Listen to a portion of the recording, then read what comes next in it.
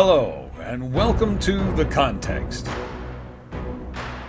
My name is Scott Pruitt, and I'm an anchor with News China.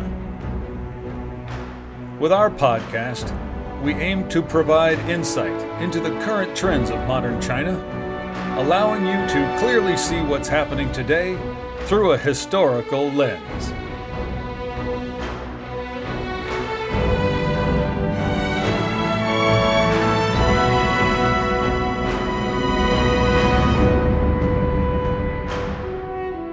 Today we'll tell you about an animated summertime blockbuster that brings to life some of the most iconic figures in Chinese literary history and has revived interest in a Tang Dynasty poet whose name alone can evoke legends.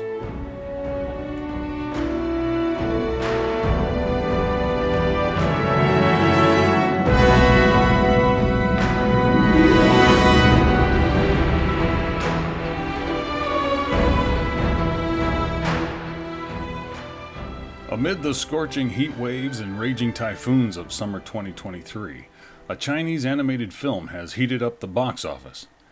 Since its release on July 8th, the unexpected blockbuster has raked in more than 1.5 billion yuan, or over $209 million US dollars.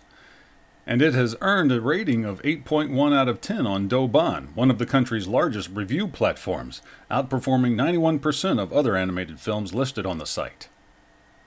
The film Chang'an, or literally from its Chinese name, 30,000 Miles from Chang'an, draws inspiration from one of China's most well-known poets of the Tang Dynasty, which was one of the most prosperous eras of Chinese history and lasted slightly less than 300 years, from 618 to 907. In the present-day Xi'an of northwest China's Shanxi province, Chang'an was the capital of the Tang Dynasty and was also one of the world's largest and richest cities at that time. 30,000 Miles from Chang'an is taken from a poem by Ming Dynasty poet Chen Zilong, in which Chang'an represents the ideal of the Tang poets.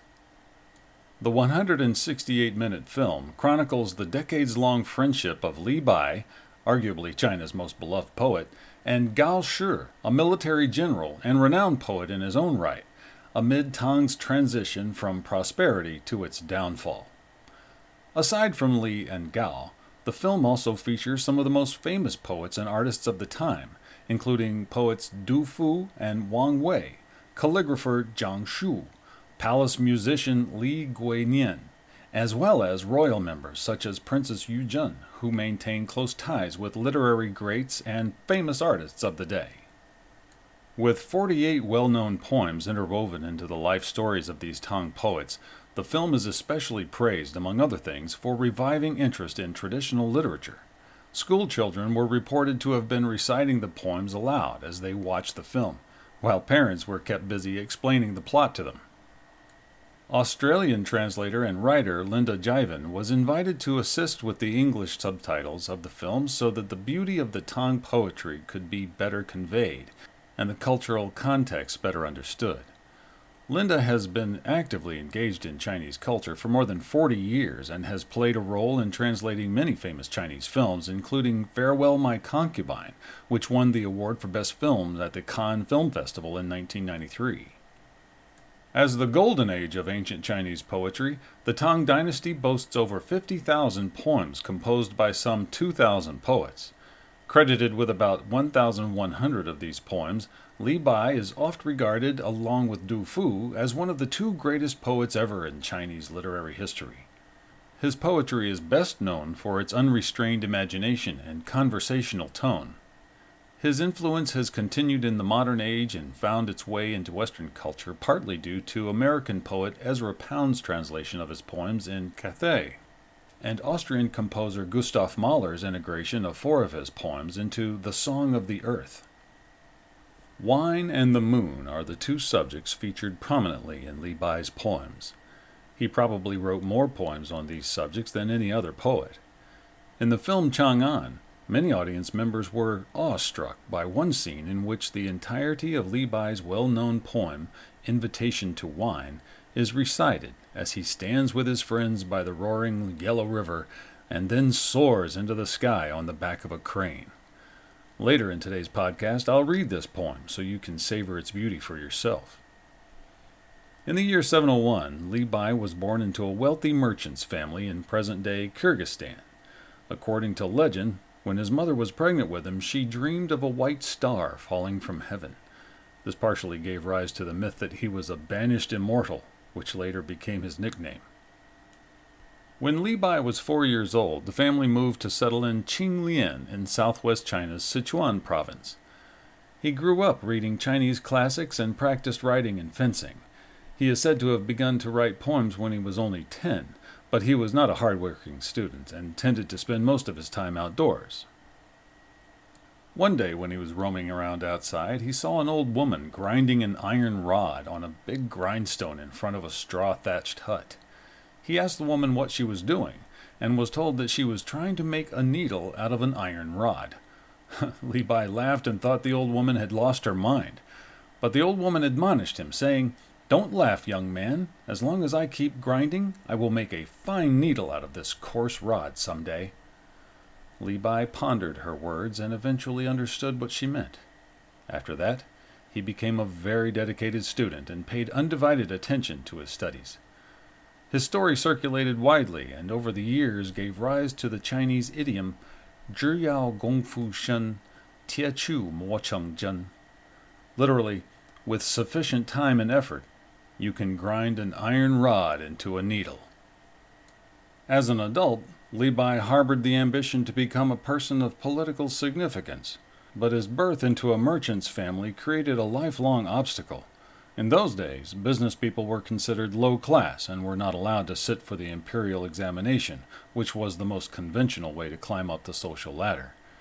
Li Bai, therefore, decided to pursue an alternative strategy known as passing the scroll, which means that he would present his writings to powerful officials seeking their patronage, a fairly common protocol at that time as well. Nevertheless, all his efforts were in vain.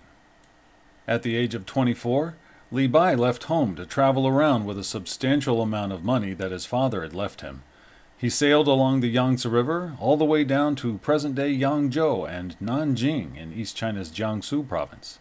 During his travels, he associated with many celebrities, spending extravagantly to entertain his friends. Meanwhile, he was trying to secure a position from various patrons, but before things could materialize, he had spent all his money and had to return home. To express his nostalgia for this period, he wrote his popular poem, A Tranquil Night. Abed I see a silver light. I wonder if it's frost aground. Looking up, I find the moon bright. Bowing, in homesickness I'm drowned. It wasn't until nearly 2 decades later, in the year 742, that Li Bai was finally able to present his writings to Emperor Xuanzong in Chang'an, per the recommendation of a friend. The emperor took a great personal liking to Li Bai and gave him a position at the Hanlin Academy, which served to provide scholarly expertise in poetry for the emperor. During his stay in Chang'an as a poet in the emperor's service, Li Bai wrote quite a number of poems complimenting the beauty of the emperor's favorite concubine, Yang Guifei. But once while he was drunk, he offended the most powerful eunuch, Gao Li Shi, by asking Gao to help remove his boots in front of the emperor. Gao managed to persuade Yang Guifei to make offense at Li Bai's poems about her. At the persuasion of the two, Emperor Xuanzong dismissed Li Bai from the imperial court in the year 744. But not without a generous severance package of gold and silver. After leaving Chang'an, Li Bai, who had been interested in and practiced Taoism since he was very young, officially became a Taoist by enduring a physically challenging ritual that was witnessed by friends. Also around that time, he met poet Du Fu, who was 11 years his junior, in the autumn of the year 744. The two lived in the same accommodation for a while and shared their love of poetry and wine. It was through Du Fu's introduction that Li Bai met Gao Shi. So, the decades-long friendship of Li Bai and Gao Shi only started when the two were in their 40s, even though the film Chang'an has the two meeting in their 20s, perhaps to maintain the interest of younger moviegoers. For the next 10 years, Li Bai continued to travel around the country, writing poems and getting together with friends along the way. It was during this period that he wrote the timeless classic Invitation to Wine. In this scene that I will read you now, You can imagine Li Bai drinking wine and singing songs with two good friends as they give vent to their grievances. Can you see the yellow river decanting from the sky and racing to the sea, never to return? Can you see the grief of white hair in the mirrors as dawn's black silk turns to evening snow? When life goes well, be joyous. Never show the moon an empty cup. Heaven gave me the talent for a reason. Spend now. Riches return in season. Stew the lamb, prepare the ox. Let us feast. Tonight we'll drink 300 cups at least. Master Sun, Master Danqiu, drink and don't put down your cups. I'll sing for you. Please lend your ears. Bells and jades are not so precious as eternal inebriation. Ancient sages leave no name. It's great drinkers who enjoy great fame. At the table of Prince Chun of old, wine flowed like water. Hosts shouldn't fret over costs. Buy more wine and fill those cups. Fine horses, expensive robes. Tell the servant to sell these for wine. We'll banish sorrow from this world. In the year 755, the An Lushan rebellion broke out. General An Lushan declared himself emperor in North China by establishing the rivaling Yan Dynasty. The rebellion spanned 8 years over 3 Tang emperors and struck a devastating blow to the most glorious empire in Chinese history. During the disturbance, Emperor Xuanzong's 16th son, Prince of Yong, tried to occupy the region south of the Yangtze River. In a last-ditch effort to fulfill his political aspirations, Li Bai joined the prince to become his poet laureate, but the prince was soon accused of intending to establish an independent regime and was executed. And due to guilt by association, Li Bai was also arrested and imprisoned.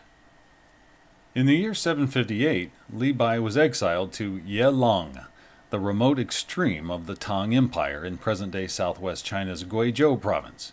He stopped for prolonged visits with friends on the way, leaving poems with detailed descriptions of his journey. Before arriving there, he was set free in a general amnesty, which was a customary practice upon the ascension of a new king or emperor. Upon receiving the news, Li Bai composed the poem Leaving Bai Di in the Morning to express his joy in returning home. Leaving at dawn the white king crowned with rainbow cloud, I have sailed 1,000 miles through 3 gorges in a day. With monkeys' sad adieus the riverbanks are loud. My boat has left 10,000 mountains far away. Li Bai finally settled down in Dangtu of East China's Anhui province to live with a relative. He passed away in the year 762. According to legend, he drowned in the Yangtze River, having fallen drunk from his boat when trying to embrace a reflection of the moon. In a final bit of irony, he finally obtained his lifelong wish when the new emperor Daizong issued a decree in 764 appointing him as counselor to the emperor, not knowing that he had already died. Li Bai's life is full of contradictions. He married 4 times and had children, but he could never settle down in one place and help raise his family. He was politically active towards the end of his life, only to find himself always on the wrong side. His poetry reflects all these contradictions and more.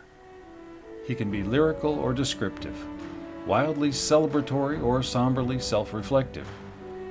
Perhaps it was his life's contradictions and the wide spectrum of emotions expressed in his poems that made him popular in his own time, as well as today.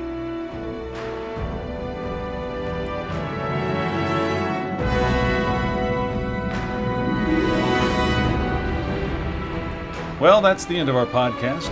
Our theme music is by the famous film score composer Rock Chun. We want to thank our writer Liu Wei Tao, translator Yang Guang, and copy editor Pu Ren. And thank you for listening. We hope you enjoyed it, and if you did, please tell a friend so they too can understand the context.